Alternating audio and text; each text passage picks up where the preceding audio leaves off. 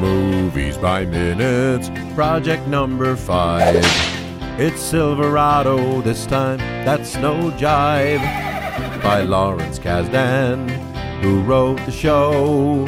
Let's saddle up now, kids, 'cause here we go.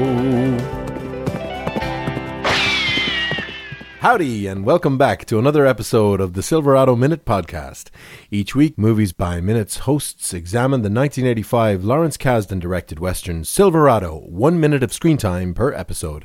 I'm your host, Austin Pryor of MalkovichMinute.net, and my guests are Niall and John from Bat Minute and Robin. Yahoo! Why, howdy there, fellas.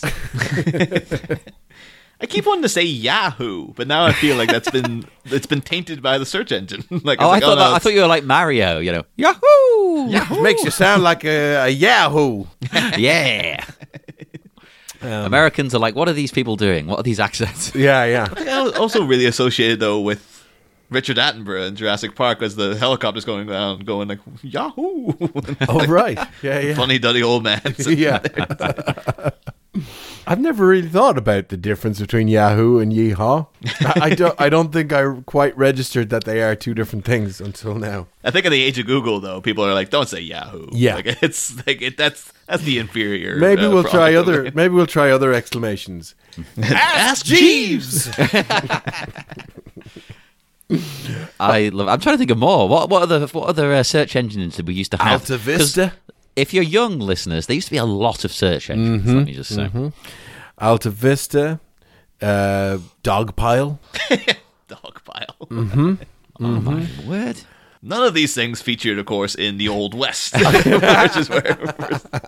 So, minute 2 of Silverado. Boy, howdy, is this an action-packed minute. This is like... I mean, the first time I saw this, apart from having to, reach for the remote to reduce the volume, I was just gobsmacked with this as a piece of filmmaking. I was exactly the same, actually. Yeah. I remember I messaged Niall on Facebook while I was watching it to Yeah. go, this start is amazing. You know what I love, right? It's an action-packed minute, but the very beginning of the minute, slow still. Yeah. It's still slow. And I thought that was fantastic because too many of these movies... they'll start immediately with the shootout. Like, here's your shootout. Whereas this teases it. You're like, what's going on here? Ooh. And, and if you don't have, like... You need dynamics. You need to have the softs and the louds. And if you don't go soft first, you won't get... And what movies do nowadays is right before a big explosion, they dip all the sound. Yeah. Because it would never occur to them to have, actual silence for any period of time other than like 2 seconds before a massive explosion. Well, I remember when The Last Jedi came out. Yeah. And there's that scene... not to talk about a controversial movie, but that scene where the audio cuts out. Yeah. I remember when we went to the cinema to see it, there's a sign outside saying like, no, don't worry, there's a bit where it goes quiet. It's fine. There's nothing wrong with the cinema. Yeah. How impatient are people, though, that they were just like, that's been over us. What the hell? It was literally about 4 seconds. Yeah. The guy's halfway up the corridor to complain, like, oh, wait, sorry, so I'll sit back down. And it wasn't even completely silent. No, it's ridiculous. Imagine those people watching like proper old movies that lose their minds. Yeah. There's whole stretches of silence. People watching Silverado, turn up the volume. Yeah. It's only 1 minute and 9 seconds in. Turn it up, I said. I was watching, if you watch like really early sound films, they're like, there are stretches of silence where I mean like silence, like this is a silent movie, like like M by Fritz Lang. Because he was just, obviously his most famous movie is Metropolis, and then he moved into talkies, and when it's silent, it's like it dips down to like actual complete silence, like no ambient sound or nothing. Yeah, that must be kind of weird contrast. Yeah, it's very odd to a modern audience, but because it was kind of like, and now in this reel we'll use sound, so like this scene requires sound, as if it's like, not how it works anymore, obviously. I thought that was quite strange there, actually. Again, going back to Star Wars, as everything, all roads lead back to Star Wars. Hey, you'll get no complaints here. But that was a few weeks back when, of course, the Book of Boba Fett, by the time this airs, that all long gone, obviously. But, yeah. But yeah, I remember someone saying, like, oh yeah, that opening episode is not going to get anyone. There's like 9 minutes of silence in it. There's like 9 minutes where like there's no talking. No dialogue. Yeah. And I was like, I didn't even notice that. I was just like, really? There's seriously 9 minutes where no one's talking. It's like, it's almost now, in retrospect, kind of like a mission statement of the show. Because the show is so slow. It's like, 9 minutes of silence, that's what you get. I think the way has been cleared for that, of all places, I think, by Pixar. Because Pixar did 2 movies, maybe not in a row, but very close together, WALL-E and Up, which both have these opening sequences with no dialogue and just all visual storytelling. Yeah. And it's actually more effective than most of their other... Yeah, they're just amazing. Yeah. And I mean, it's obviously always been there. They didn't invent it, but I think they kind of like, in the modern era of like loudness and colors and shapes everywhere, and you know, the overstimulation of kind of modern filmmaking, they dared to be quiet, you know. Of course, then all those films had to come with warnings outside saying like no dialogue for the first 15 minutes. As famously Silverado did as well. There's a sign outside. It's really quiet at the start. Don't go into the projection booth and turn up the volume. It's like all Columbia logos don't have. None of them have any music on except Ghostbusters. Has a little bit, but don't get too excited when you hear that. Yeah, because if you turned this up, you're going to deafen yourself.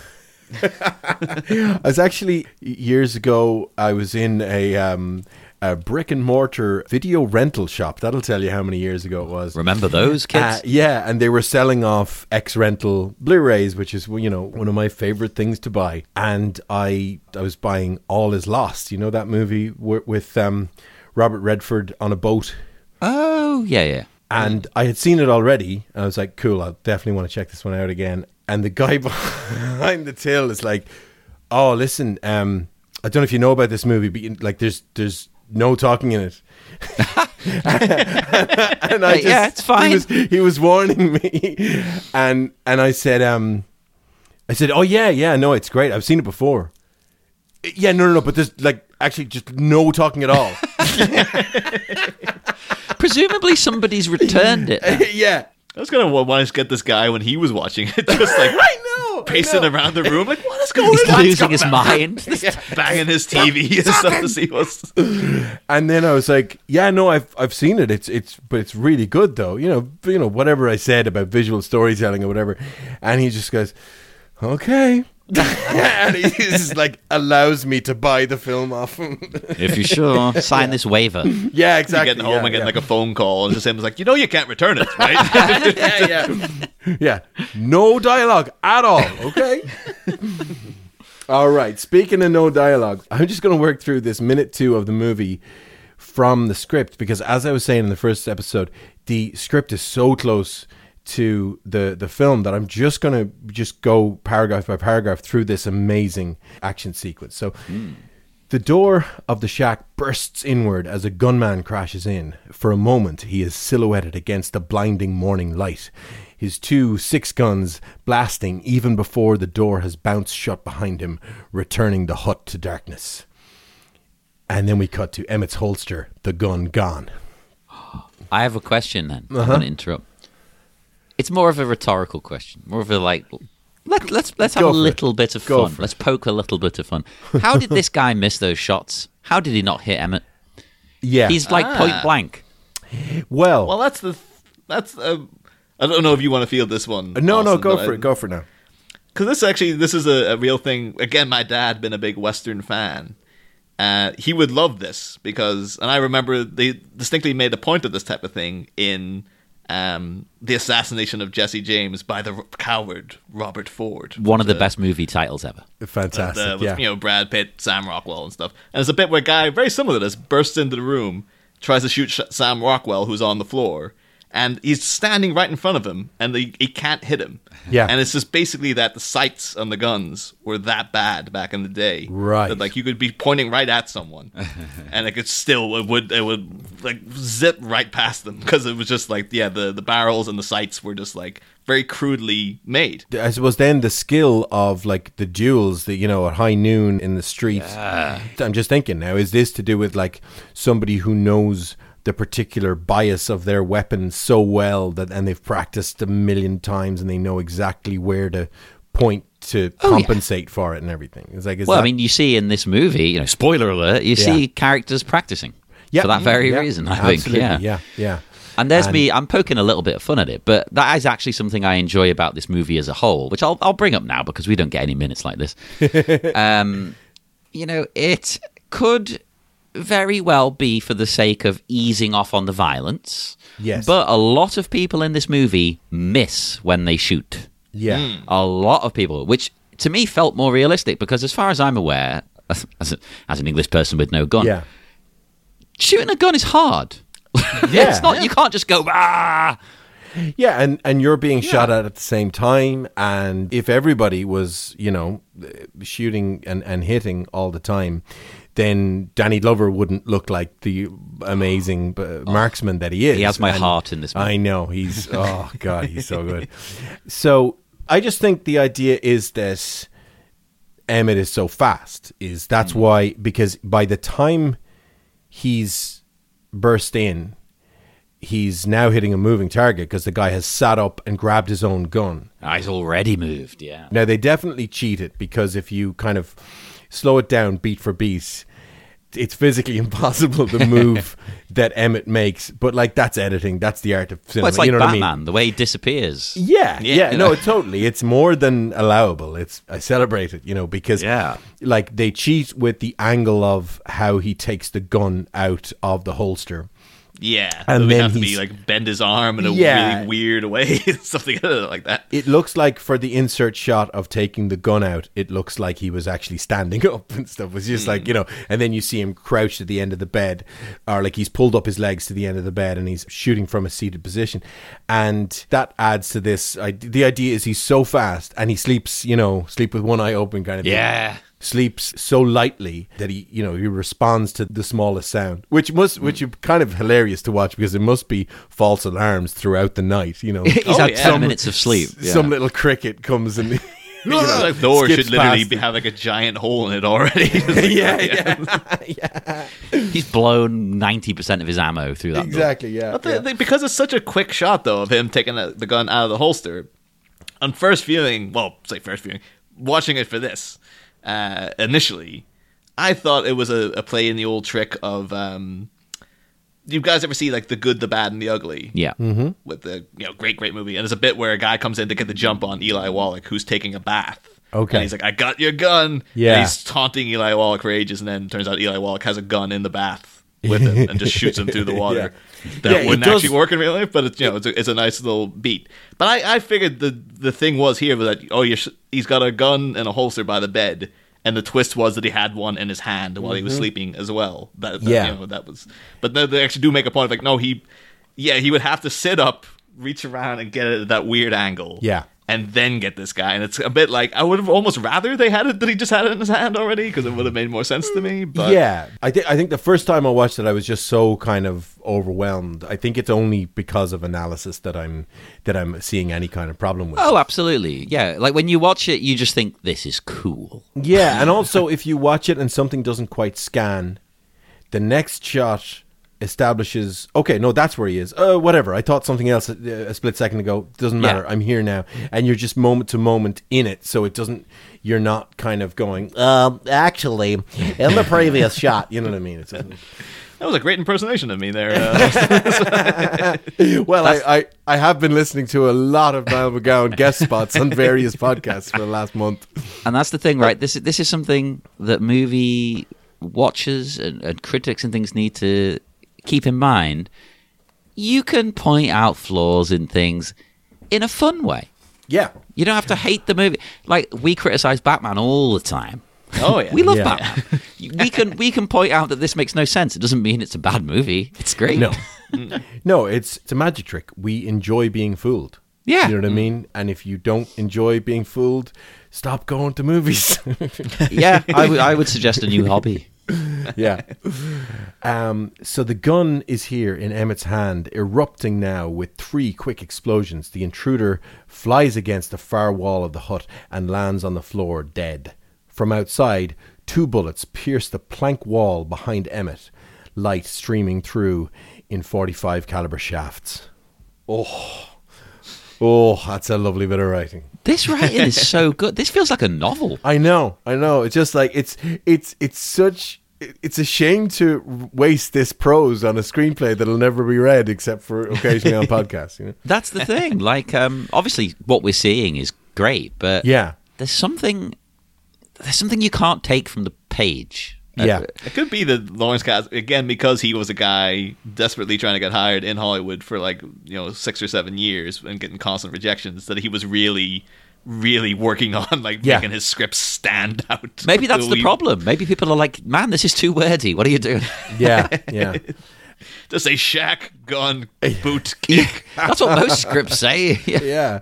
Well, apparently in the Marvel movies, they just insert action sequence here kind of thing, and just and they'll have basic outcome of the here's who needs to get injured if in the very occasional time that somebody actually gets injured in any way that's significant to the plot. Well, have I right? I'm sure I heard somewhere that the action scenes aren't directed by the director. Yeah, I have heard that too. They're basically given to a team. Here, you do this. Yeah, I think that was with was it Chloe Zhao with Eternals? I think she came out and said oh yeah, I was all geared up to direct these action scenes, and they're like, no, we have people. We'll handle that.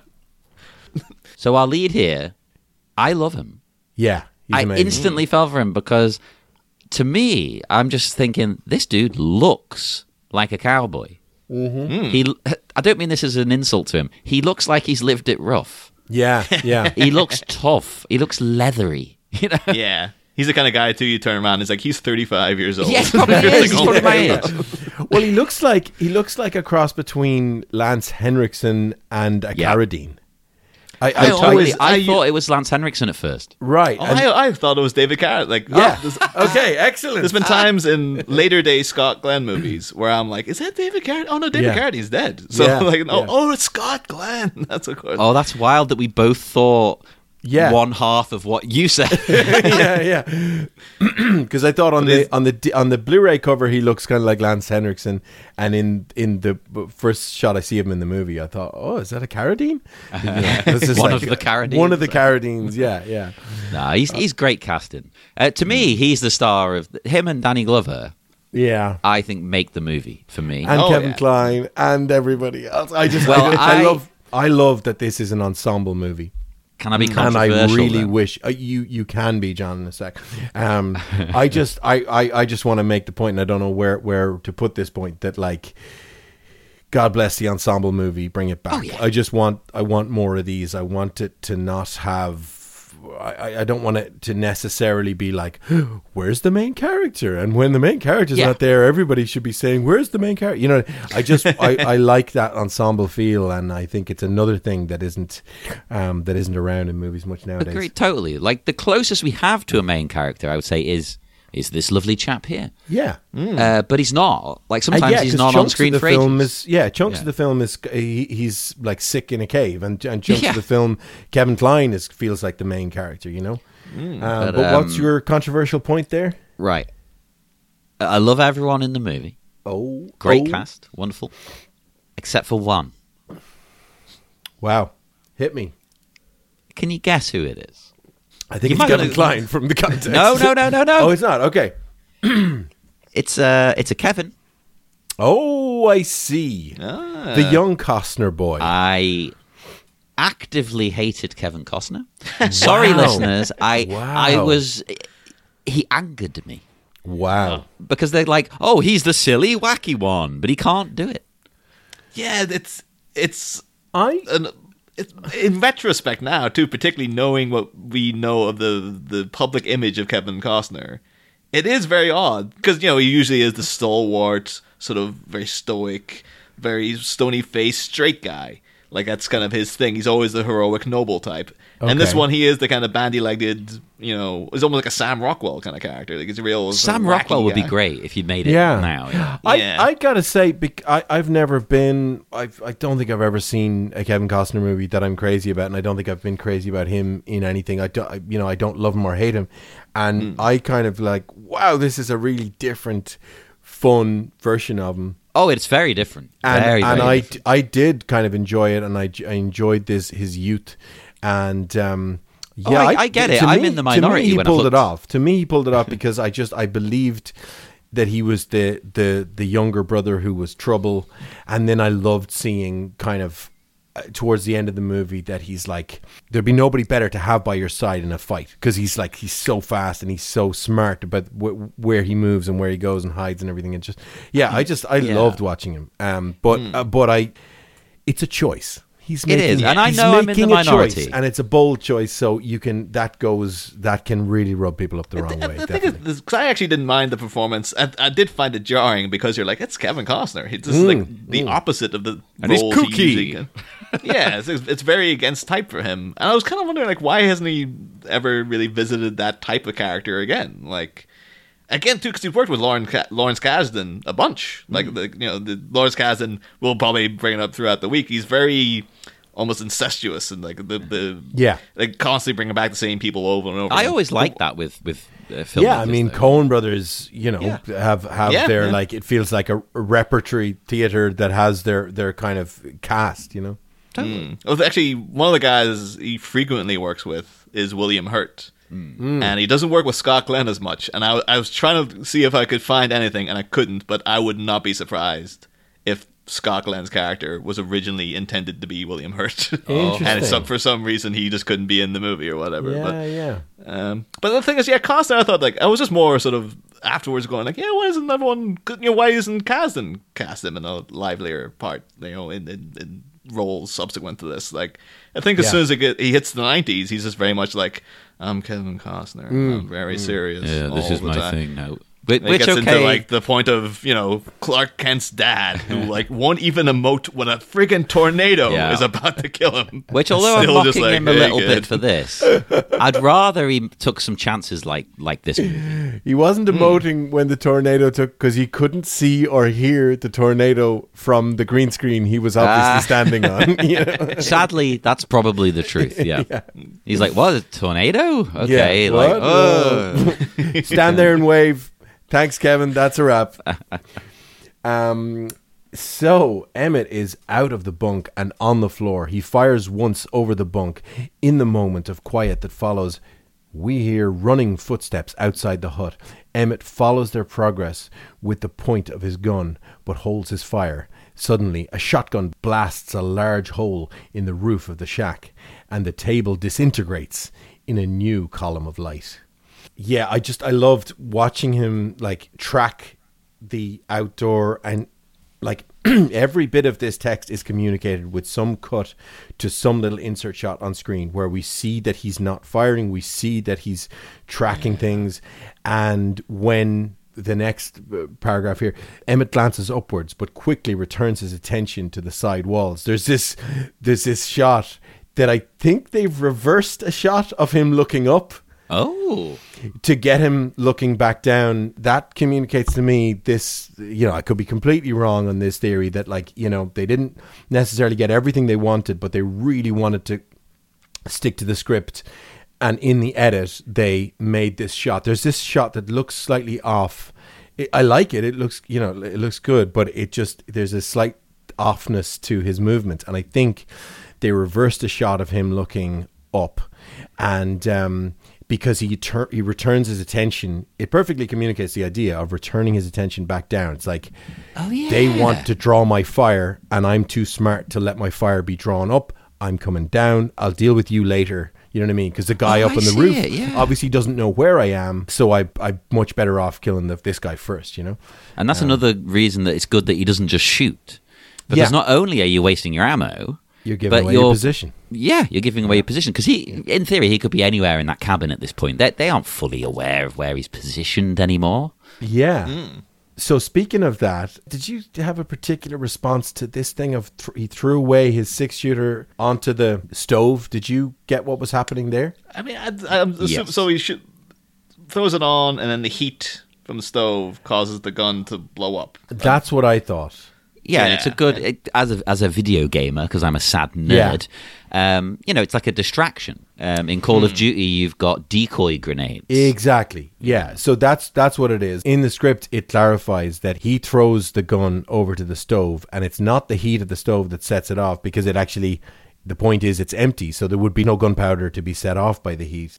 What actually happened is just that he throws it over there to make a noise over there, and as soon as he does, the gunman shoots that spot from outside. Oh, I see. And now he knows where the gunman is. And now he knows where the gunman is, and now the gunman has a false location for him. So that actually makes more sense. Yeah, because I was like, isn't he kind of wasting a gun? Yeah. By like blowing it up? Yeah. And it's like, oh no, now he can go retrieve it as well. So yeah, that's actually a much better Plus, plan. he's got a better gun.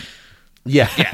Oh yes, which brings us to the Winchester rifle. Oh yeah, the classic. Yeah, so I'm not a gun person. I suspect neither of you is either. So I think future episodes will have to deal with that. None of us are going to pretend to be a gun person. But no, we'll kind of just be reading things we read on the internet if we do that. Exactly. Yeah. There's no Winchester is the only thing, because I think it's the same kind of thing that Arnie has. Again, bringing it back to Arnie. Yeah. In Terminator 2, where he does the one-handed flip. I think that's a shotgun though in Terminator 2, isn't it? That's a pump action shotgun. Yes, yeah. He's got it's whereas this is like you pull from it's more that there's a handle behind the trigger that you pull on to flip up around. I think I talked to future guest of the show as well, Dave Pallas, because I think he is more of a gun guy. Okay. And I remember saying, like, oh yeah, the shotgun thing, and I'm pretty sure he told me, he's like, no, it's a Winchester, and it's like the reason he doesn't have to reload it as often is because it's lined with bullets up this. Yes, thing that you pull out and you flip it around. Yeah, and does he cut it down? Yeah, he cut off the end of it. Okay. So it doesn't have like the big thing at the back. So it's a more modern Winchester. Yeah. Because there is Pretty something sure about that's what he told me, loading mechanism that they have. Yeah. Sorry to any gun enthusiasts who are listening and tearing their hair out and going, "You're getting it wrong." Hey, we can't help it. We're not American. Anytime anybody says anything about like audiovisual equipment on a podcast, I'm like, "Oh my god, what are you saying?" See, we haven't lost them with John's anti-Kevin Costner rhetoric. The Winchester info is going to clear them out. Hey, if you think these lot are idiots, have fun, make fun of us, laugh at us. We don't know anything about guns. I couldn't tell you. I don't know. You point it, you pull the trigger. Apparently, it goes. Well, this action in general, I found this all very exciting because I don't think this is such a general thing to say. I don't think they shoot action like this anymore. Like, it's got tension. It's allowed to build, to breathe. Yes. Yeah, movies nowadays are rubbish, and I hate them all. They really are just like, oh, stuff's happening. It's happening. Whereas this, like, I know what's happening. I know where it's happening. I mean, cinema attained perfection with Silverado in 1985. Like, it's a scientific fact. We all know this. Yeah. Yeah, I mean, it's really well crafted. Apart from the fact that, none of us got that idea about we all thought the gun was being kind of set off by the stove or something. At least I knew it was a distraction tactic. Yes, you got that idea. So, but apart from that, I think the ideas are so well communicated. But actually, speaking of the Winchester, we have to talk about this crazy shot where the Winchester's spinning in the air before he... If all the praise for the action in this minute, it was like, how far away is he from this gun? Yeah. Like, it seems to fly across the room to him or something. It's like, I thought he was right there. It's like 100 meters or something.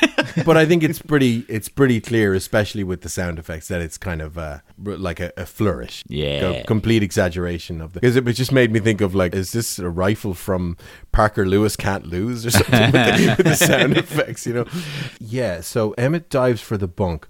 With the tips of his fingers, he pulls hard on the muzzle. The Winchester flips full circle into the air as the bunk behind it is shredded from above. With an odd kind of inevitability, as though seeking its rightful place, the Winchester arcs into a shaft of light where it is met by Emmett's steady, waiting hands. Ooh. Before it is even settled, he has cocked and fired twice through a hole in the roof. So that's the idea, that's it expressed in words there. It's just dramatizing the deftness with which he brings it to its hand, like it's finding its rightful place. Yeah. And the light, just creating one of those perfect moments where everything coincides perfectly. You know, it's almost like it's somebody like a third party in the saloon 2 years later retelling this tale. Yes, absolutely. Yeah, and embellishing it. Yeah. And he's like, yeah, and then the gun went like in the air like 15 times, and it was unbelievable. And it was this guy, this fella, Emmett. Looked like Lance Henriksen. No. One of the Carradines. Oh, exactly. It wouldn't be this character. He wouldn't be embellishing it. He's not the No, sort. no. It'd be someone else who's heard about it. Exactly, yeah. All right, so any other notes for minute 2? No, nothing that can't be carried over into the other minutes, really. Load it out. Right, well, folks, it is time for us to holster these 6-shooters and ride on out. We'll see you all tomorrow for another Silverado Minute. In the meantime, you can find this podcast on Apple Podcasts, Spotify, and Google Play, or the World Wide Web itself at silveradominute.com. Social media-wise, you can find us in the Midnight Star Saloon, the Silverado Minutes listeners group on Facebook, and on Twitter, we're Silverado MXM. So I'll ask you to come back here for another rip-roaring, gun-toting minute of Silverado. Yeah! Yeehaw, boy! Yahoo! I love that we just ruined the end. Yeah, you got it.